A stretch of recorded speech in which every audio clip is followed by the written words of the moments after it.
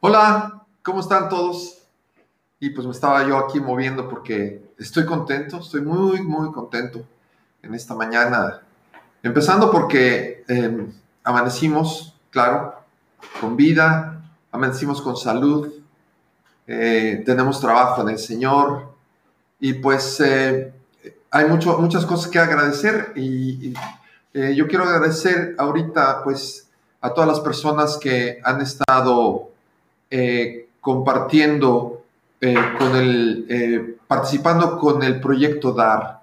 Quiero agradecerles a todos que ya entregamos 4 despensas, tenemos para otras 2 más y estamos trabajando en el proyecto para los migrantes en un paquete de viaje del migrante. Este proyecto es ver qué les podemos dar al migrante, porque aquí en Cuatza pasa mucha gente de los migrantes y pues traen enormes necesidades, ¿no? Traen bebés y vienen mujeres embarazadas y todo. Y estamos preparando un paquete del migrante y pues bueno, quería yo iniciar esta plática, esta charla, que no es una prédica, sino es una charla con ustedes, es que pues estamos haciendo esto, que es una ordenanza del Señor, ayudar al extranjero y cuidar a la viuda, cuidar al huérfano, ¿no? Que tenemos muchos ahorita a causa de la pandemia. Y bueno, por esta pandemia, como hemos venido nosotros viviendo ya casi 2 años, año y medio, un poco más, yo creo que muchos de nosotros hemos cambiado la manera de ver al Señor Jesucristo. En lo particular, creo que me siento que he madurado un poco más en mi relación con Dios. Las iglesias se cerraron y si tú no tenías una relación con Dios, difícilmente permaneces. Si no estás el domingo tras domingo tras domingo, pero no debemos permanecer porque nos reunimos los domingos, ¿no? Debemos permanecer porque tenemos una relación con el Señor, ¿no? Y esta charla que le he puesto como título, ven, siéntate conmigo, es como, yo sé que Dios a mí personalmente me ha buscado. Eh, yo no le busqué a Él, estoy seguro, porque yo oí de Jesús desde que yo era niño, desde que yo tengo uso de razón.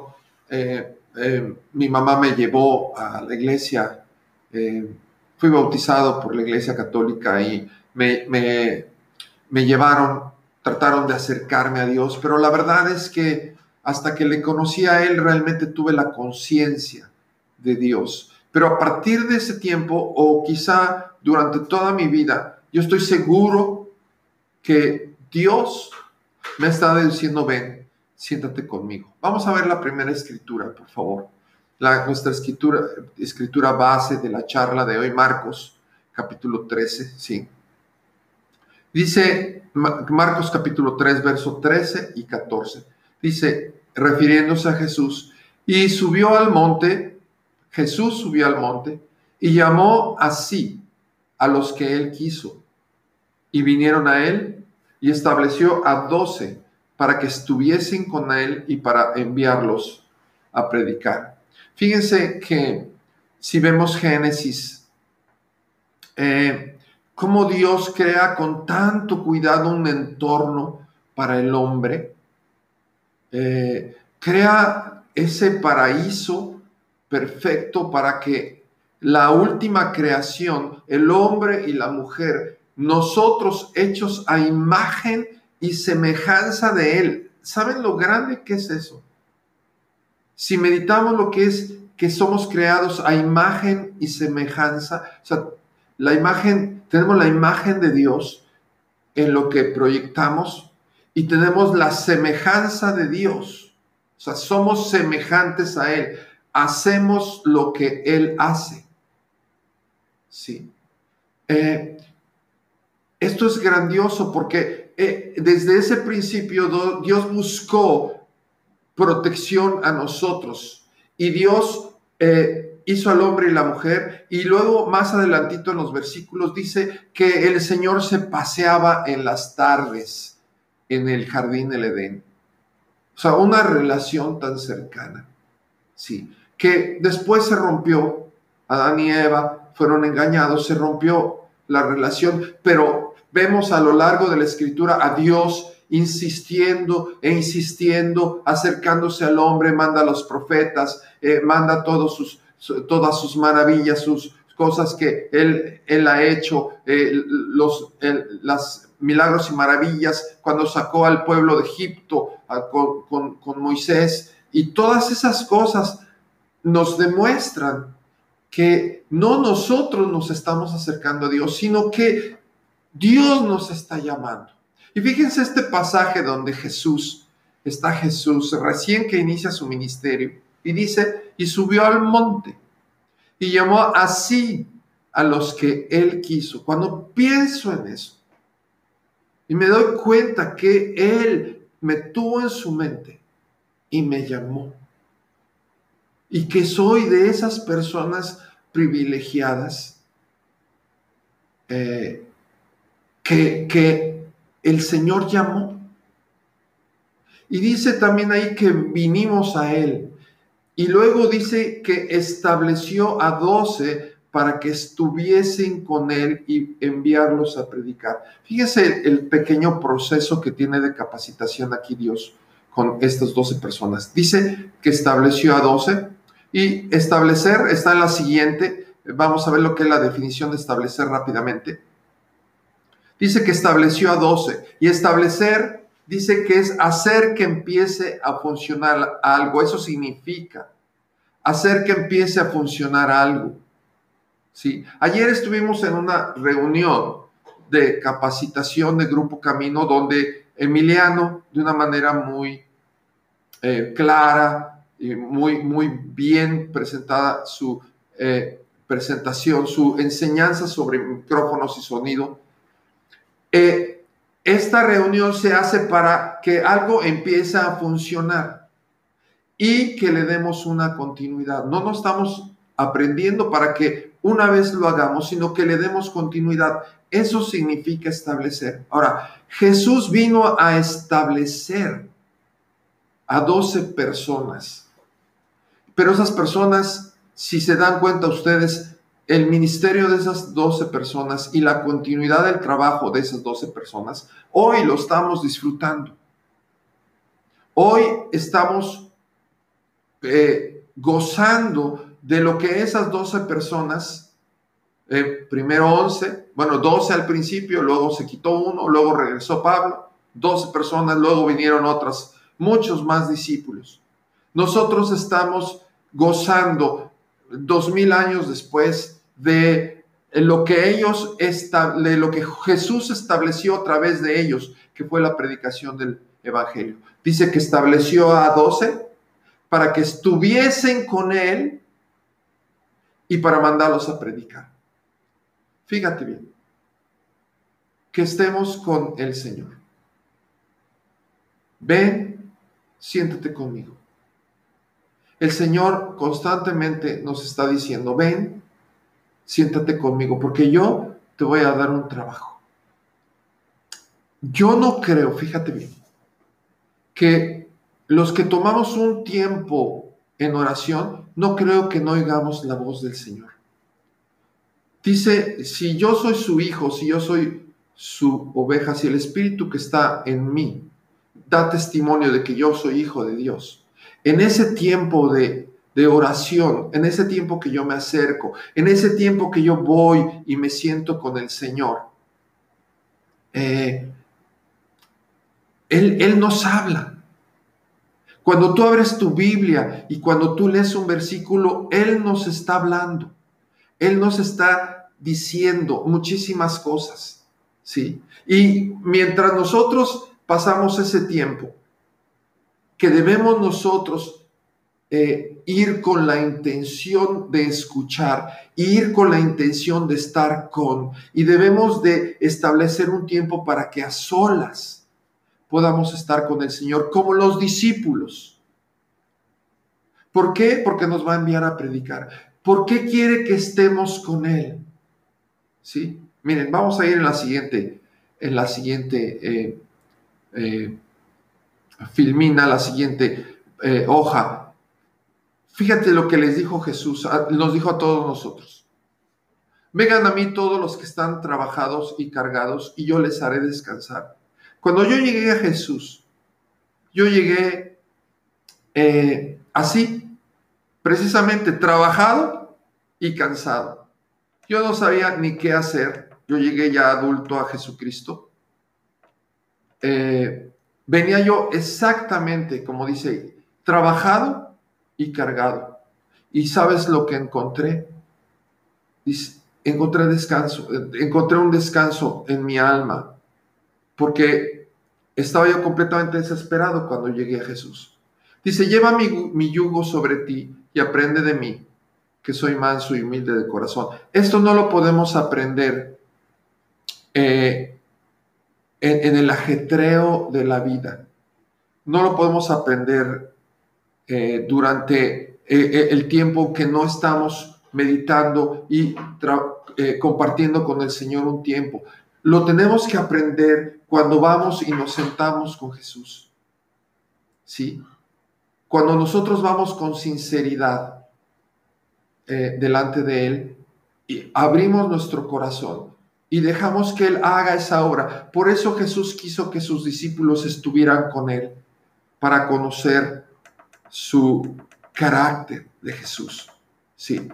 Y bueno, a veces me gusta más expresar lo que siento con el Señor, con una canción, que se las quiero compartir.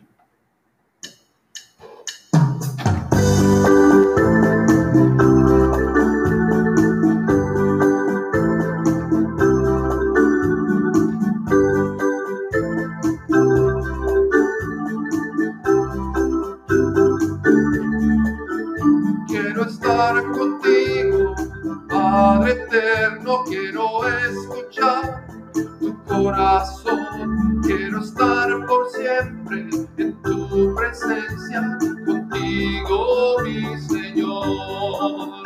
Quiero estar contigo, oh Padre eterno, quiero escuchar tu corazón, quiero estar por siempre en tu presencia, contigo mi Señor. Quiero decirte, mi Señor, que yo te amo a ti, que eres el anhelo de mi corazón, la única razón de mi existir. Ven, siéntate conmigo. El Señor nos invita, ven, tengo cosas que enseñarte. Ven, siéntate conmigo. Quiero estar contigo, oh Padre eterno, quiero escuchar tu corazón, quiero estar por siempre en tu presencia, contigo mi Señor. Quiero decirte, mi Señor, que yo te amo a ti, que eres el anhelo de mi corazón, la única razón de mi existir. Quiero decirte, mi Señor, que yo te amo a ti, que eres el anhelo de mi corazón, la única razón de mi existir. Quiero estar contigo, Padre eterno, quiero escuchar tu corazón, quiero estar por siempre en tu presencia, contigo mi Señor, contigo mi Señor, contigo mi Señor.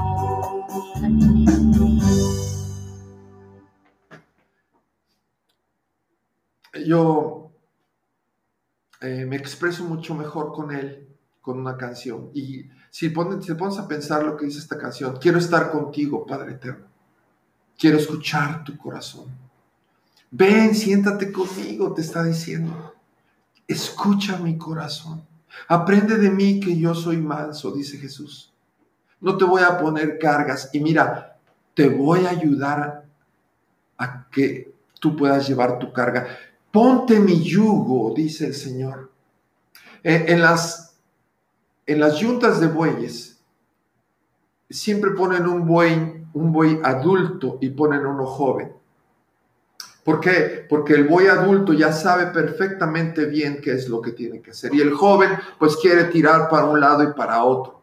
Pero al estar uncidos con el yugo, pueden caminar juntos y pueden hacer el trabajo juntos. Y lo que quiere decir Jesús, mira, ponte mi yugo.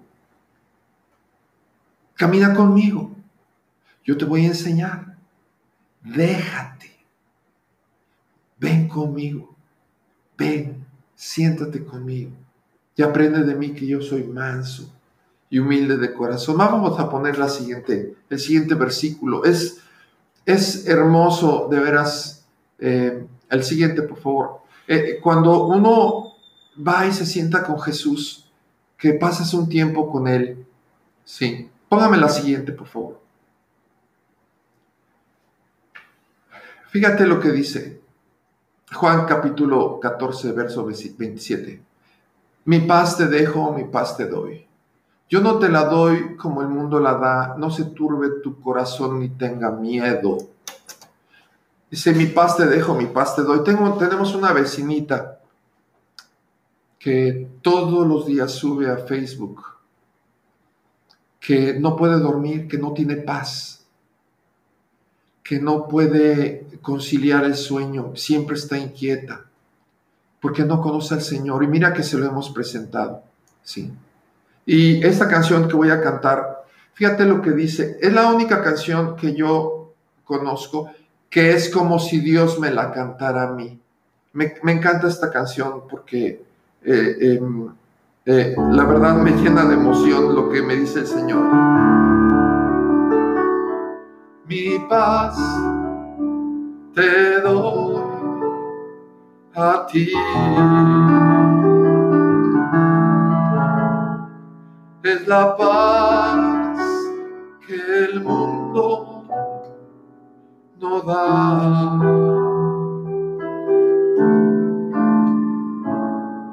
Es la paz que el mundo no entiende.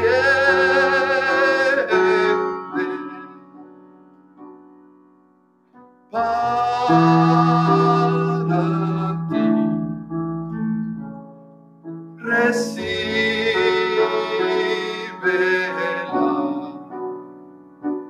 mi paz te doy a ti.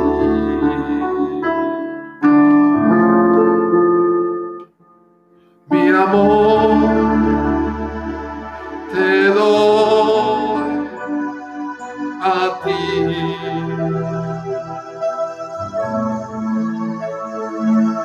Es amor que el mundo no da.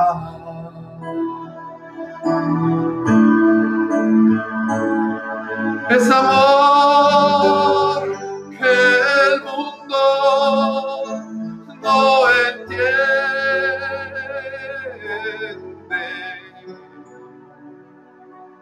Para ti recíbelo,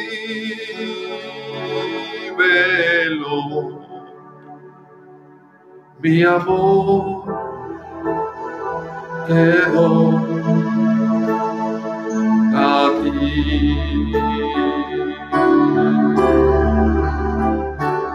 Es amor que el mundo no entiende.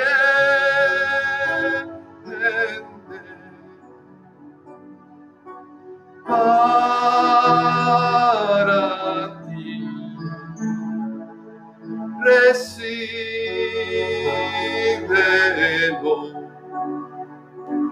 mi amor te doy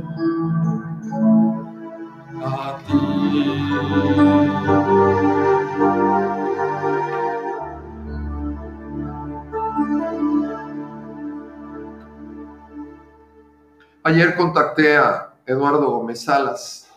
Algunos de ustedes lo conocen y con él he vivido cosas extraordinarias. Estaba yo un día derramando mi corazón delante del Señor con mi guitarra, una tarde lluviosa, 6 de la tarde, fría. Estaba yo solito, completamente solo. Cantaba yo con todas mis fuerzas, con todo mi corazón, buscando precisamente eso del Señor, la paz del Señor, ¿no? Y le decía yo con desesperación, Señor, dime que me amas. Le gritaba yo, dime que me amas, necesito que me digas que me amas. Y a los pocos minutos suena el teléfono del lugar donde yo estaba. Y mi querido amigo Eduardo Gómez Salas me dice, hola Memo, ¿cómo estás? Y yo todavía medio lloroso, le dije, bien aquí Lalo. Y me dijo el Señor que te diga que te ama. Me dijo el Señor que te diga que Él te ama. Fíjate lo que hizo Dios. Cuando derramas tu corazón, cuando vienes y te sientas con Él, hace cosas extraordinarias, ¿no? Si no estás escuchando a Lalito Gómez Salas, te voy a hacer llegar esto porque te amo, hermano, y te agradezco.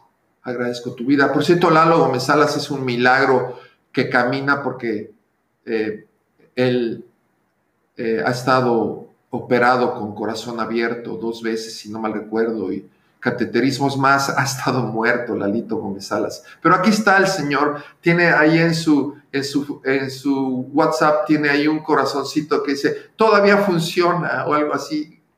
Lalo Gómez Salas, Dios te bendiga.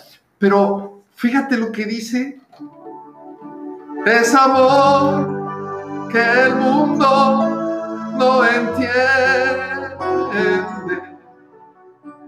Es para ti, recíbelo, mi amor te doy a ti. Qué hermoso, ¿no? Ven y siéntate con Dios. Mire, vamos a ver la siguiente escritura. Espero que les esté bendiciendo porque yo estoy muy bendecido expresándome así con ustedes. Vamos a ver la siguiente, por favor. La que sigue. Mi paz te dejo, mi paz les doy. La que sigue, por favor. Fíjate lo que dice aquí. Híjole, si alguien dijera de una canción que a mí me define, es este versículo, Salmo 27:4. Una cosa he demandado al Señor y esta buscaré. Fíjate lo que dice el salmista, he demandado al Señor. Es como si le exigieras a Dios. Una cosa le he exigido al Señor y esta buscaré, porque está en nuestro carácter, debe estar en ese carácter nuestro, buscar a Dios de todo nuestro corazón. Dice, que yo esté en la casa de Jehová todos los días de mi vida, para contemplar tu hermosura y para inquirir en tu templo. Ayer busqué lo que significa inquirir. Inquirir es buscar con detenimiento, es esperar una explicación total. Inquirir es como exigir, dime. Es como pedir, explícame. Es como decir, enséñame. Inquirir en tu templo. Una cosa he demandado al Señor y esta buscaré, que esté yo en la casa de mi Dios todos los días de mi vida. Ven, siéntate con el Señor.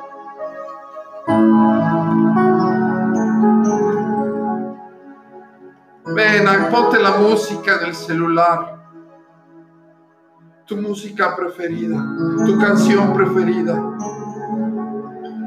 Ven, siéntate con Él y ábrele tu corazón, exprésale lo que sientes. Inquiere en su templo, pídele explicaciones. Pídele su amor. Pídele su perdón.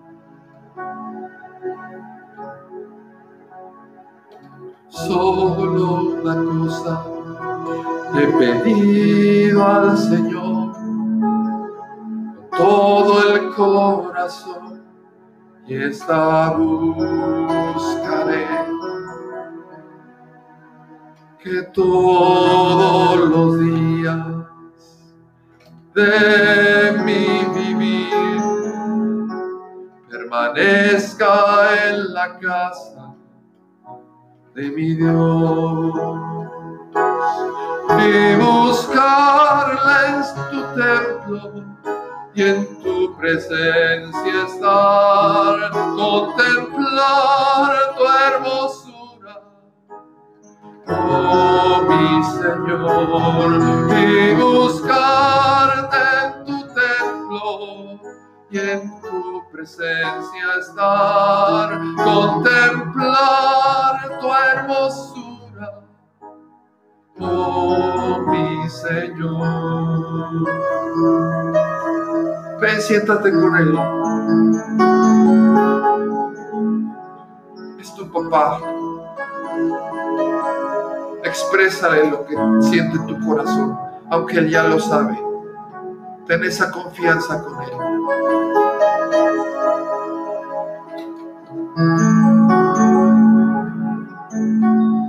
Solo una cosa he pedido al Señor con todo el corazón, y esa buscaré, que todos los días de mi vivir permanezca en la casa de mi Dios, y buscarle en tu templo y en tu presencia estar, contemplar tu hermosura, oh mi Señor, y buscarte en tu templo y en tu presencia estar, contemplar tu hermosura, oh mi Señor. Ven, siéntate conmigo. Te quiero enseñar. Te quiero liberar. Te quiero perdonar. Te quiero amar, te quiero abrazar.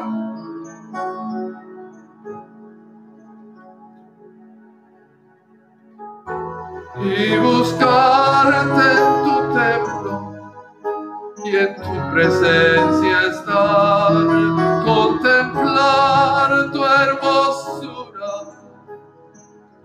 oh mi Señor, y buscarte en tu templo y en tu presencia estar, contemplar tu hermosura, oh mi Señor.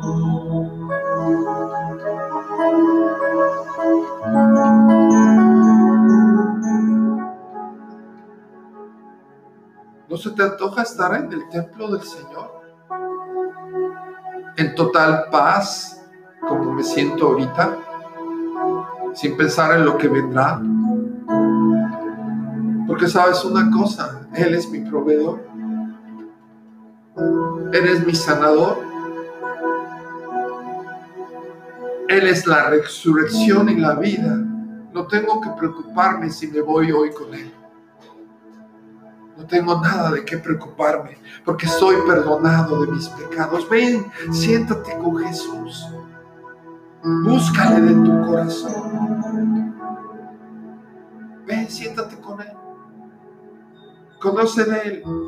Veámoslo a Él de una forma diferente. Veámoslo, como dice nuestro amigo Dante, con ojos nuevos. Lee los evangelios, búscale. Verás que vas a encontrar cosas nuevas de Jesús.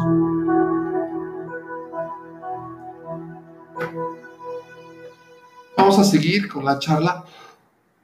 Ya vieron que no era una prédica, era una charla. Más bien una charla entre amigos. Y aunque sé que están mis amigos escuchándome y habrá gente que no lo va a hacer y que espero con todo mi corazón que sientan que Dios les ama. No importa lo que hayas hecho. Adelante, por favor. La que sigue.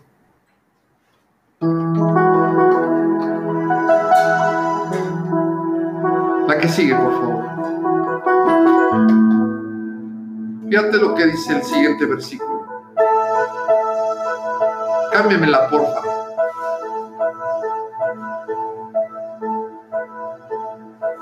Bueno, dice que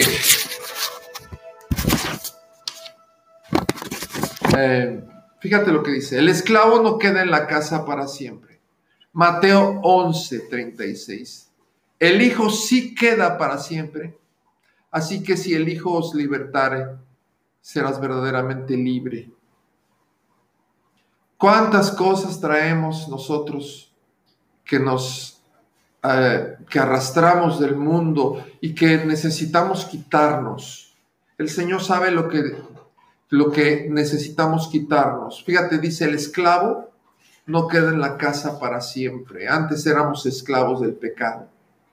Vimos la semana pasada que Jesús, al hacer nuestra oración de recibirle, nos traslada de las tinieblas a su luz admirable y dejamos de ser esclavos.